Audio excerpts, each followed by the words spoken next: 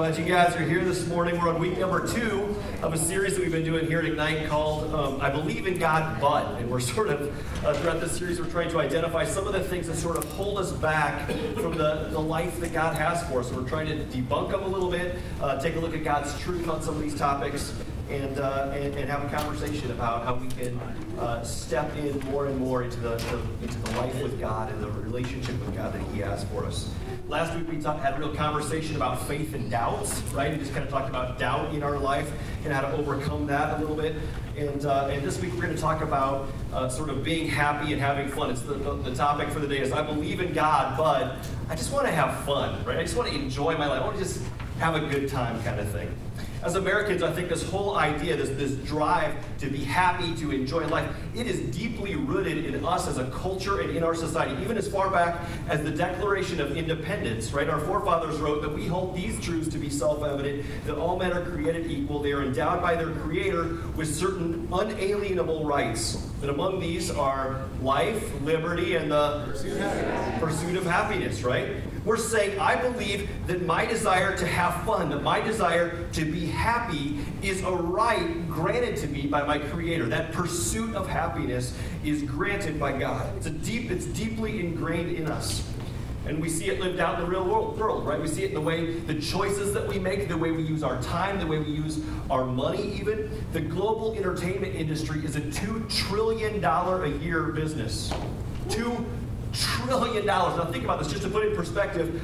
According to the UN, we could end world hunger for a paltry $30 billion a year.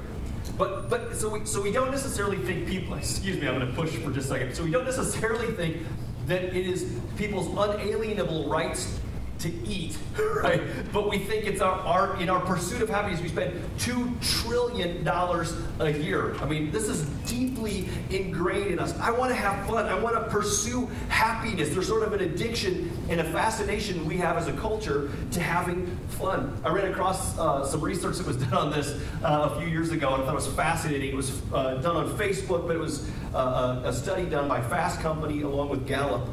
And these guys worked together to do some fascinating research. They used at the time, it was 800 million active Facebook users, and they converted Facebook statuses to what they called a gross national happiness. So they sort of scored people's Facebook stuff on points. There are some things that we say, and these days we have little smiley faces and little whatever that says, how are you feeling today? And we say, I'm feeling this, right? I mean, but they've converted all those to points. There are some that indicate that people are feeling good, that they're feeling happy. There are some that are more like happiness neutral, and there are some that we're saying, man, we are not feeling happy. And so they took that, they tracked all 800 million Facebook users for a year, and they came up with what they call the gross national happiness. And it's fascinating. I got it in graph form right here. And what they found is that there are a few days during the year where Americans are typically very happy, right? This is not surprising, right? Thanksgiving, Christmas, New Year's Eve, Valentine's Day are a few of the winners. On those days, as a whole, Americans reflect a fairly high degree of happiness, right? And it's no wonder. We're typically off work. We have these huge spreads of meals put before us. Amen. That's right. Many of these days, there's great football on. Amen. Yeah, you see what I'm saying? I mean, this is great. We get together with family, which maybe for some of us is why those spikes are so high. Why for others of us, maybe those spikes aren't quite as high as they could be, right? But we get together with family and we celebrate. I mean, Thanksgiving is a day devoted to giving thanks. So is it a surprise that our Facebook statuses would indicate, hey, we're a little more thankful today. We're a little bit more happy today than we typically are because it's a day focused around giving thanks. Christmas, like I said, New Year's, Valentine's Day, Super Bowl's probably either a big winner or a big loser, depending which side you're on, right? There's all these kinds of things going on. The thing that was fascinating to me, though, as I was looking at this, I'll mention one other thing. They also tracked it during the week.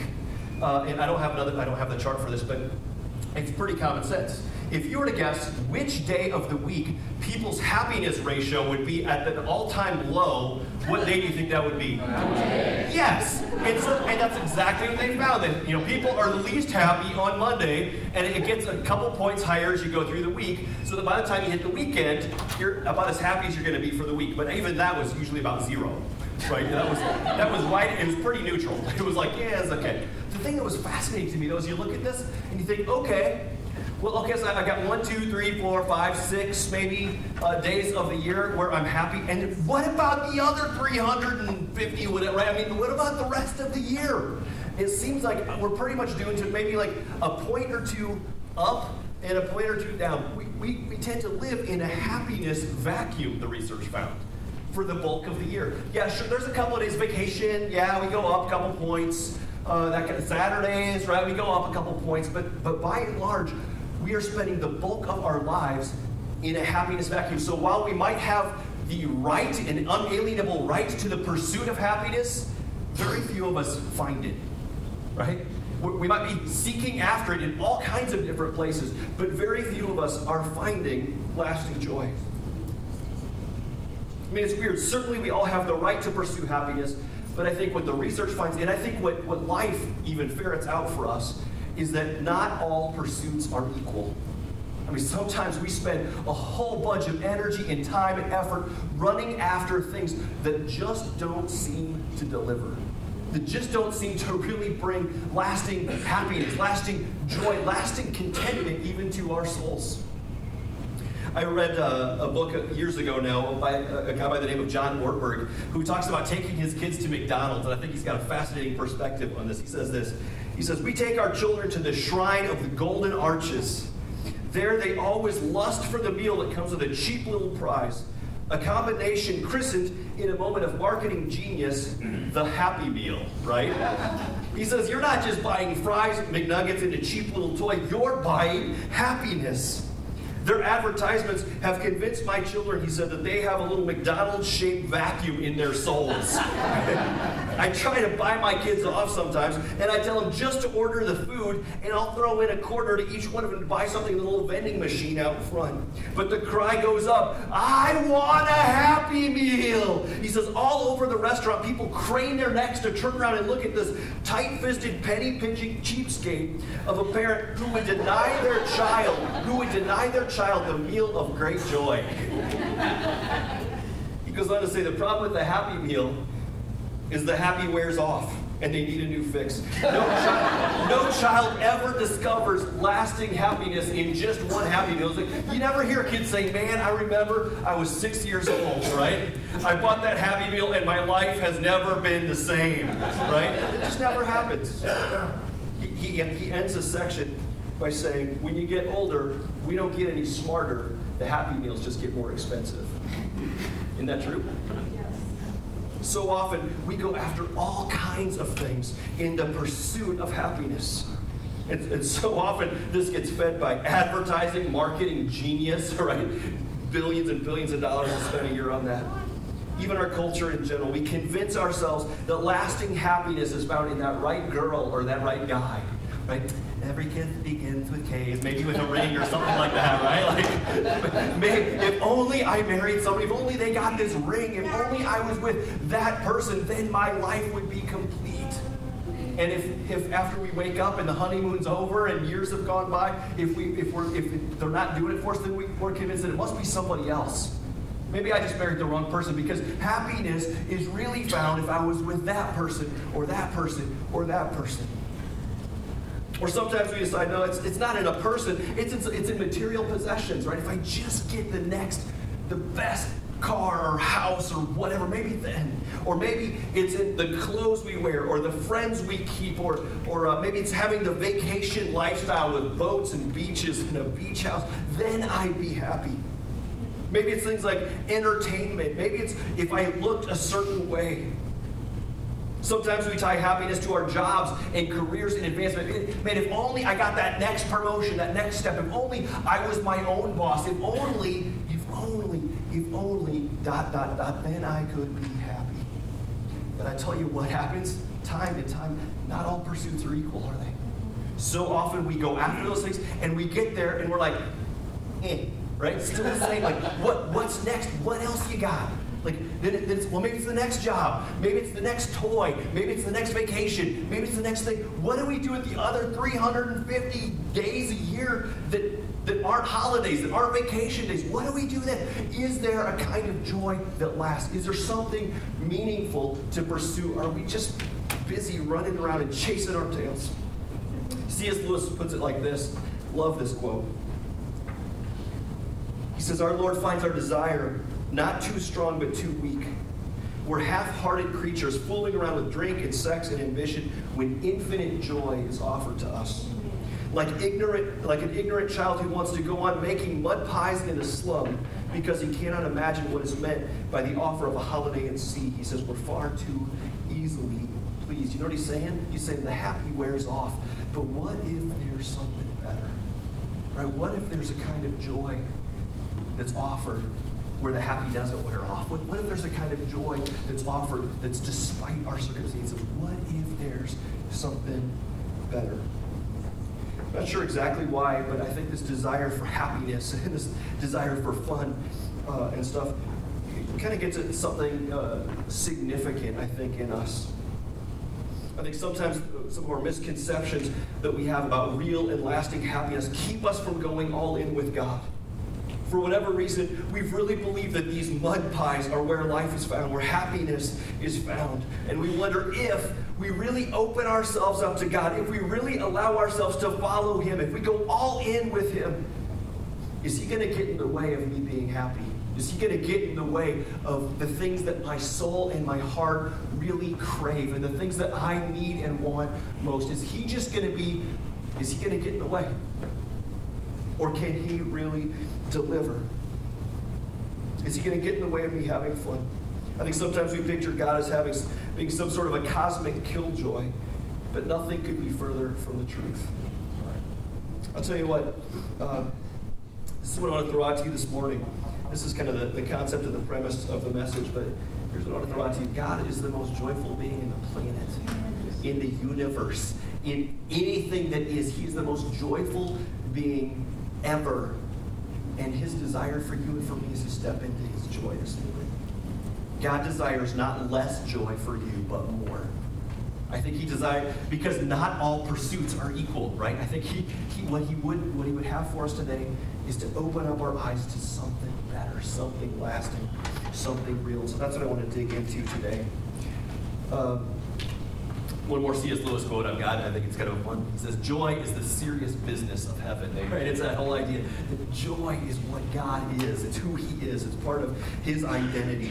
In fact, throughout the pages of God's book, He gives us, a lot of times, He'll give us a name for Himself as a way for us to understand His character and His nature more. He'll say things like, I am your provider. I am the God who meets your needs. It's a snapshot. It's a glimpse of His character, of who He is. Sometimes He'll be like, I am God, your Savior, right? I'm the one who saves you, the one who comes to rescue you. Well, this is fascinating, but in Psalm 43, he tells us this, he gives us this picture, I am the God of exceeding joy. And I love the imagery. Let me unpack it for you. Psalm 43:4 puts it this way. He says, the psalmist is saying, then I will go to the altar of God, to God my exceeding joy. And upon the lyre, it's a musical instrument, upon the lyre I shall praise you, O God, my God. Literally means I will go to the altar of the God of my exceeding joy. So do a few other verses that sort of talk about this. Nehemiah 12:43 puts it this way.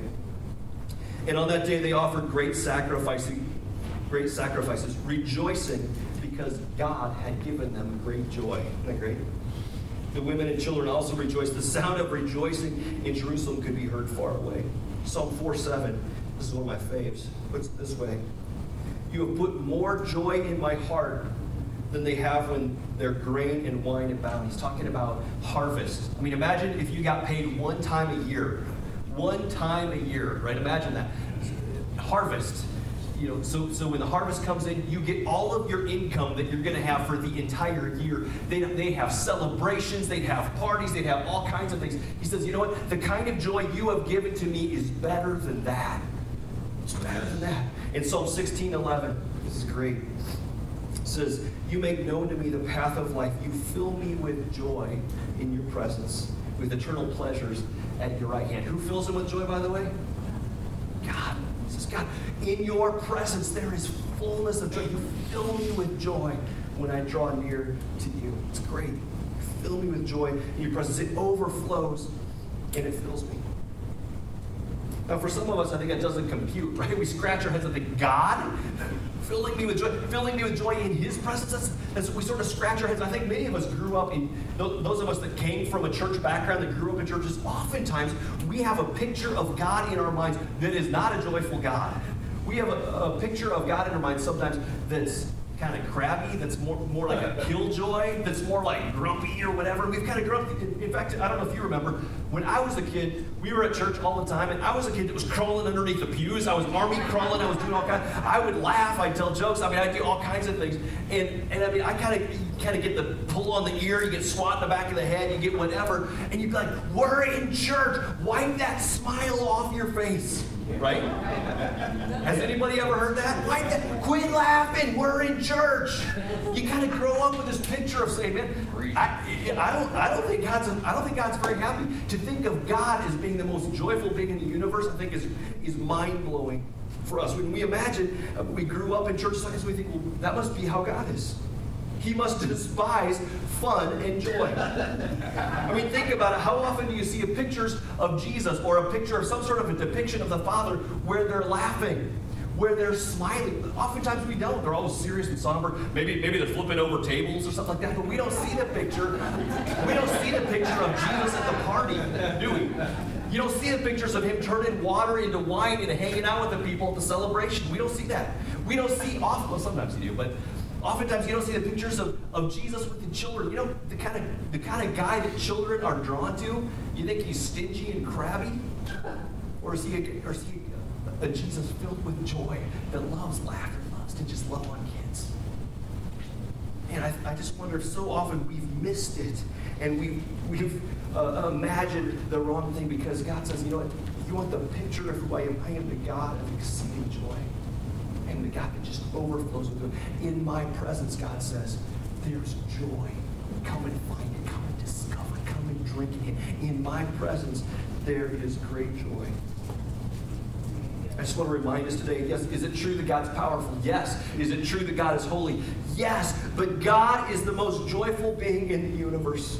And He invites you and He invites me to come in and share in the most joy-filled life imaginable. He's the creator of joy. He's the originator of joy, and there is no one more full of joy than God.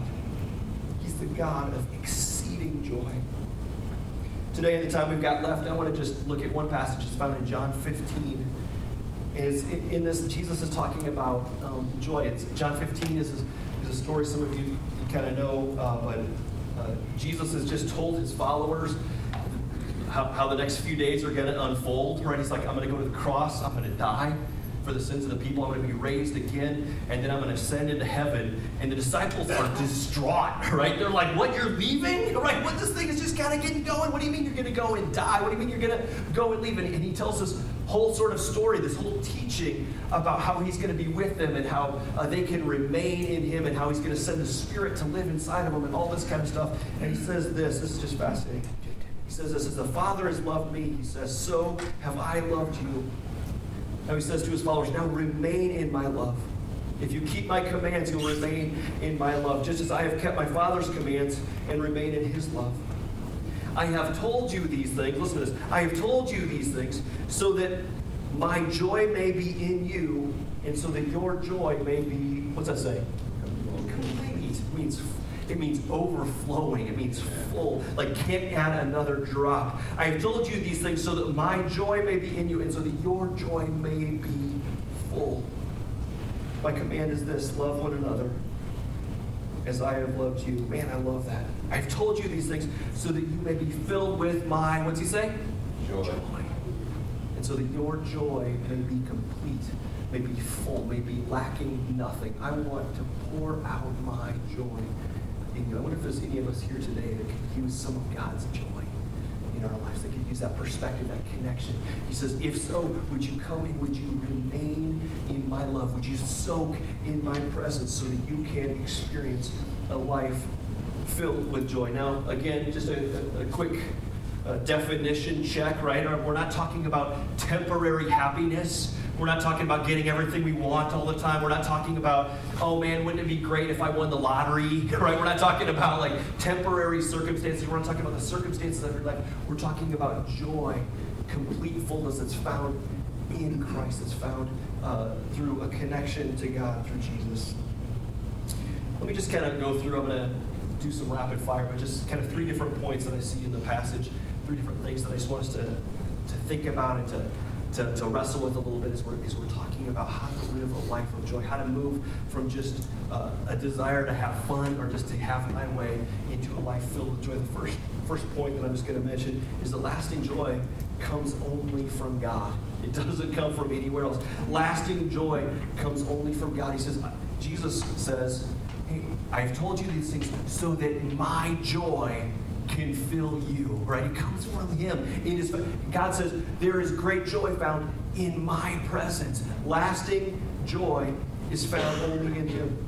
Even the language of John 15 is interesting, right? He uses 2 words. He's talking about joy and one other word that shows up and repeats again and again, right? He says, I'll kind of let you in on this as we go, right? As the Father has loved me, so have I now remain in my love. What do you think the other word is? Right? The two connections that he's making here is like, man, if you remain in my love, if you are connected and reunited with the Father, if you are dwelling in my presence, if you are loved, right? If you are loving me and dwelling with me, then my joy will be in you, because joy is found in God. That's where it comes from. It comes from a relationship, a real and lasting relationship with the living God, because joy is found in Him. As the Father has loved me, so I have loved you. Now remain in that love, and my joy will overflow. I was just thinking through that this weekend. I was reminded of another story that's found in Acts chapter 6. If you don't know it, you can look it up later, but let me just kind of tell it. It's a story of kind of a government official from Ethiopia and a Christ follower by the name of Philip. And Philip is being led by the Holy Spirit. He's up kind of by a road. There's a chariot that goes by with an Ethiopian ruler in it.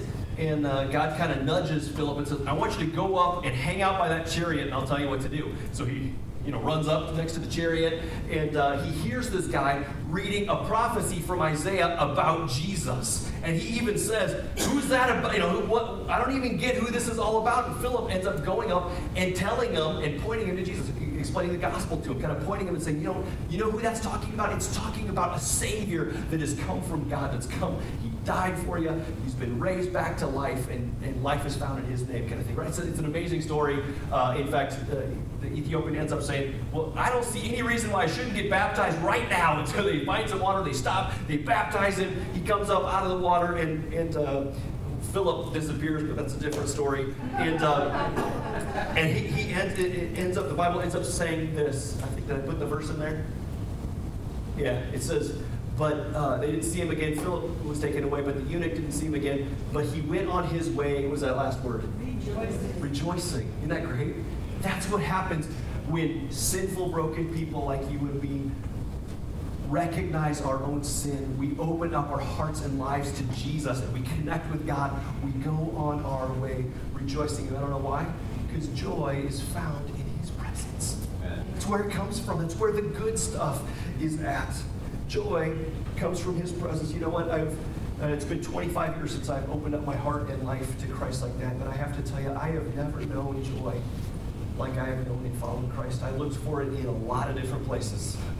I looked for that happiness and that fun and that thrill and that, whatever, that feeling in all kinds of different places. And the only place I have ever found lasting joy like that, and contentment and peace and love, has been found in the presence of God.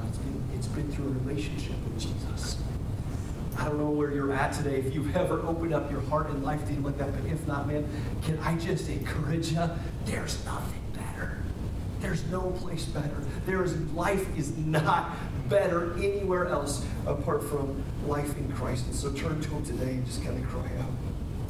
Joy is found in His presence. It's where joy begins. He's the God of exceeding joy. But joy is a central part of God's basic character. It's who He is. Joy is not the absence of problems. Right? That's happiness. Joy is not the absence of problems. It's found in the presence of God. It's knowing that the God of all joy is with us and learning to remain in him, to stay plugged in with him. It's remaining in his love. It's not the removal of suffering or pain or difficulty. It's the awareness that the God of all joy is with you, even in the midst of it. Even though we walk through the valley of the shadow of death, right? We'll fear nothing because he's with us. His joy is filling us. Friends, we waste so much time looking to all the wrong places, looking everywhere else for this kind of soul-filling joy, but it's only found in one place. It's found in him. Second thing, and this one is way countercultural, way counterintuitive even, but its lasting joy comes from obedience to God, right? We don't like to talk about this one much. It makes us a little bit uncomfortable. But back to the passage, Jesus says, now remain in my love, right? He says, and you'll be filled with great joy. But he says, if you obey my commands, you'll remain in my love, just as I've obeyed my Father's commands and remain in his love. I've told you these things so that my joy will be in you and your joy may be complete. Obedience leads to joy. How many of us really tend to think about it like that? Yeah, probably not very many, right? We don't usually think, wait, obedience leads to joy? It's like, you're blowing my mind here, right? But how does obedience leads to joy? It's foreign to us to think that way. And I think it goes back to what we were talking about earlier. We think that, if we think that God's out to keep us from having fun, if he's the cosmic killjoy, if he's just sort of an old, stale, stiff, boring God that abhors fun, that abhors joy, then why would we listen to him? But here's what I want to say. But what if it's true that God is the most joyful being in the universe? What if it's true that he's the creator of joy and his desire is to fill you with great joy? The most joy to the full even. What if that's true? What if it's true that when God says not to have sex outside of the context of marriage, what if he's not trying to keep you from having fun, but what if he's really trying to lead you on the path to the best relationships, the best marriages, the most joy possible? What if he's not holding out from you, but what if he's trying to give you a gift? What if he really is the most joyful being in the universe? What if that's part of his plan to lead you into greater levels of joy?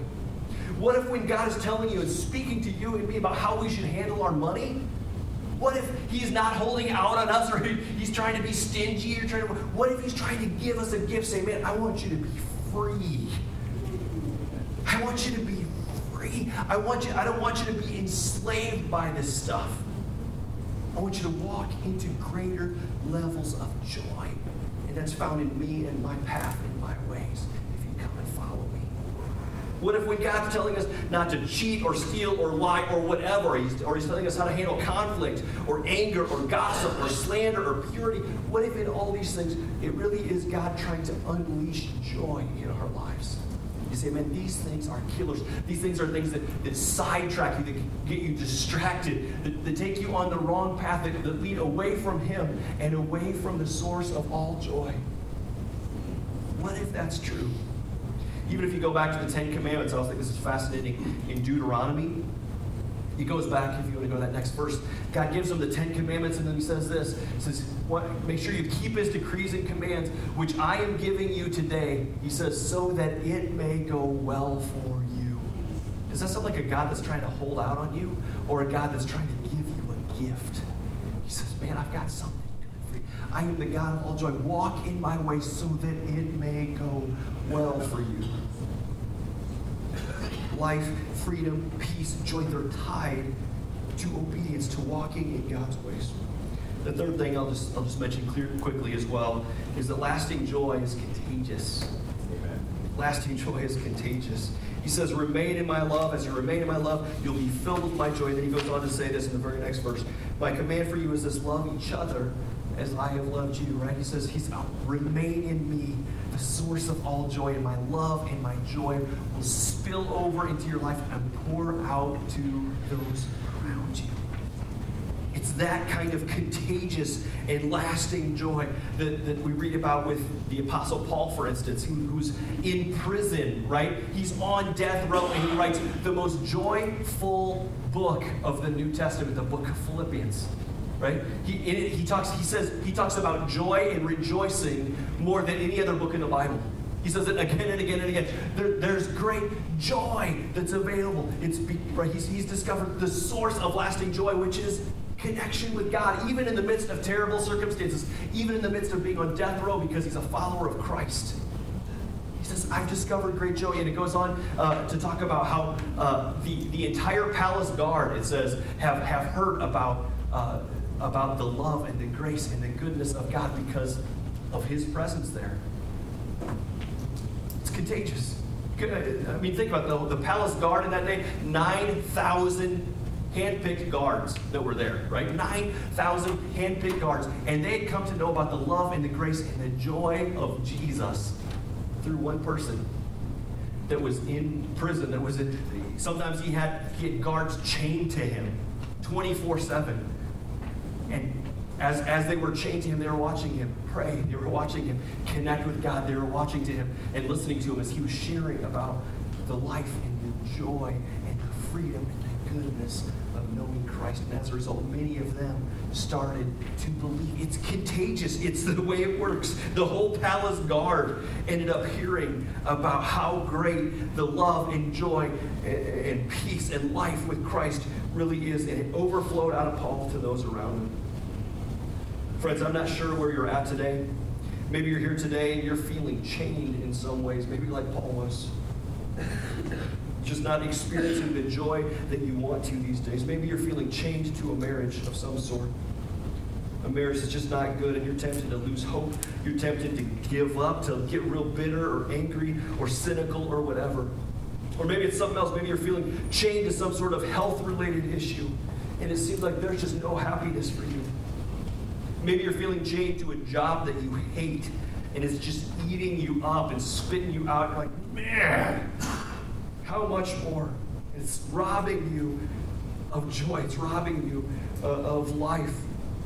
And maybe today, maybe you need to be reminded to pursue true joy, not based on your circumstances, but the kind of joy that comes only from a relationship with the living God.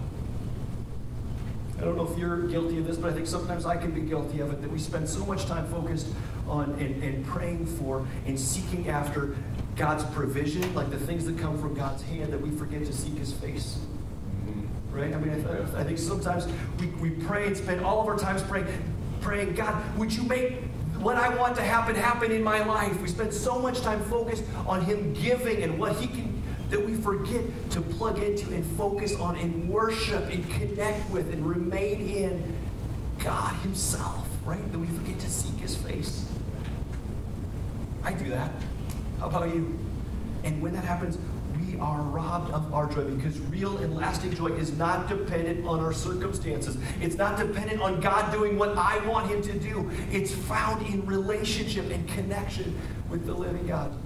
Is that a struggle? It is a struggle. It's a constant battle. It's something I had to do this morning. I've had a rough couple of days, and even this morning I found my brain all over the place and distracted, and my heart was whatever, and I was struggling, and I had to spend some time just on my knees before God, just worshiping, just saying, God, I want to see you. I want to know your glory. I want to sense, I call it your smile, right? Your joy over me.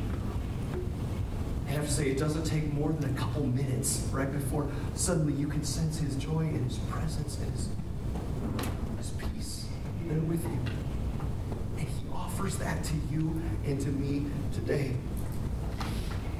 I think sometimes we've stopped seeking his face, and maybe today the living God is saying, you know what, despite your circumstances, no matter what's happening in your life today, no matter what struggles are going on or what consequences or whatever you're struggling with, you say today, would you seek my face? Would you turn your eyes to me?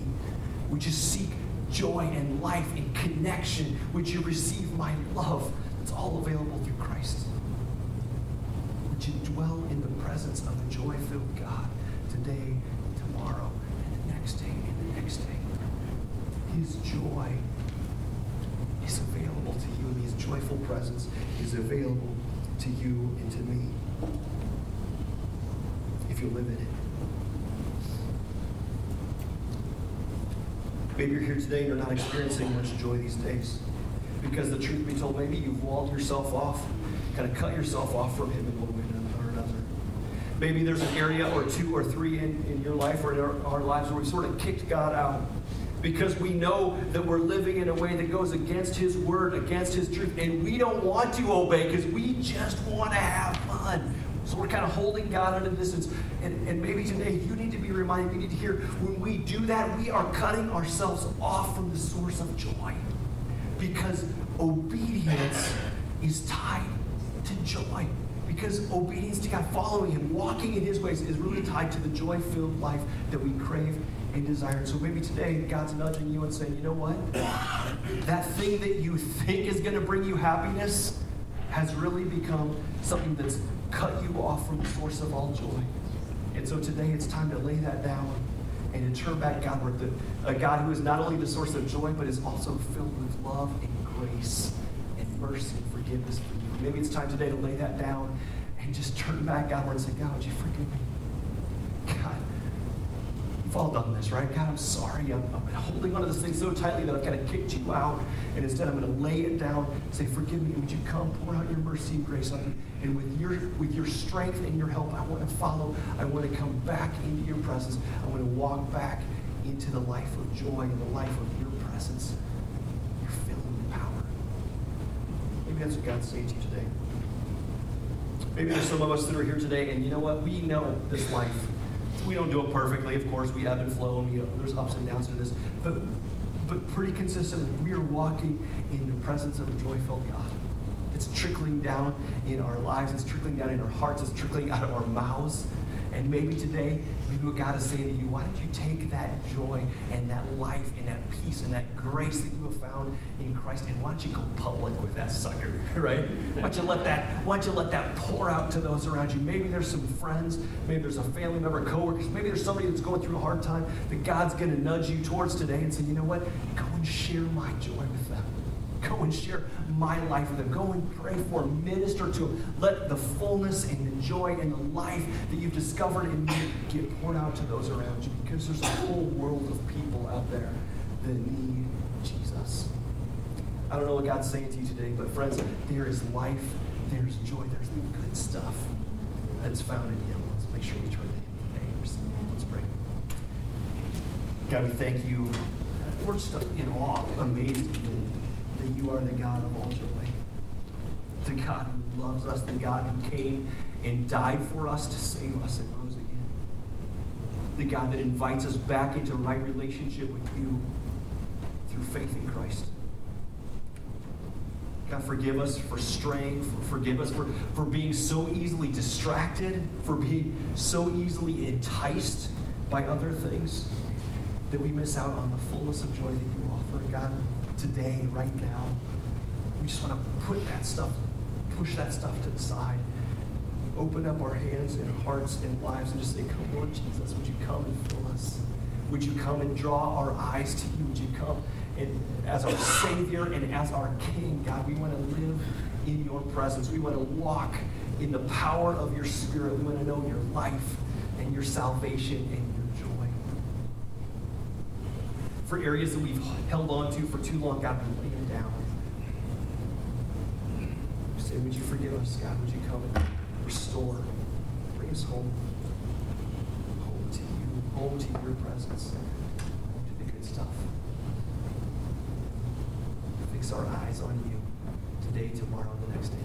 Teach us to live and walk with you. It's in your name